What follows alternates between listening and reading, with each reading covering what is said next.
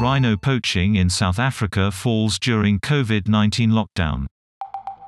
A 33% year-on-year reduction in the killing of rhino for their horns is linked to COVID-19 lockdowns.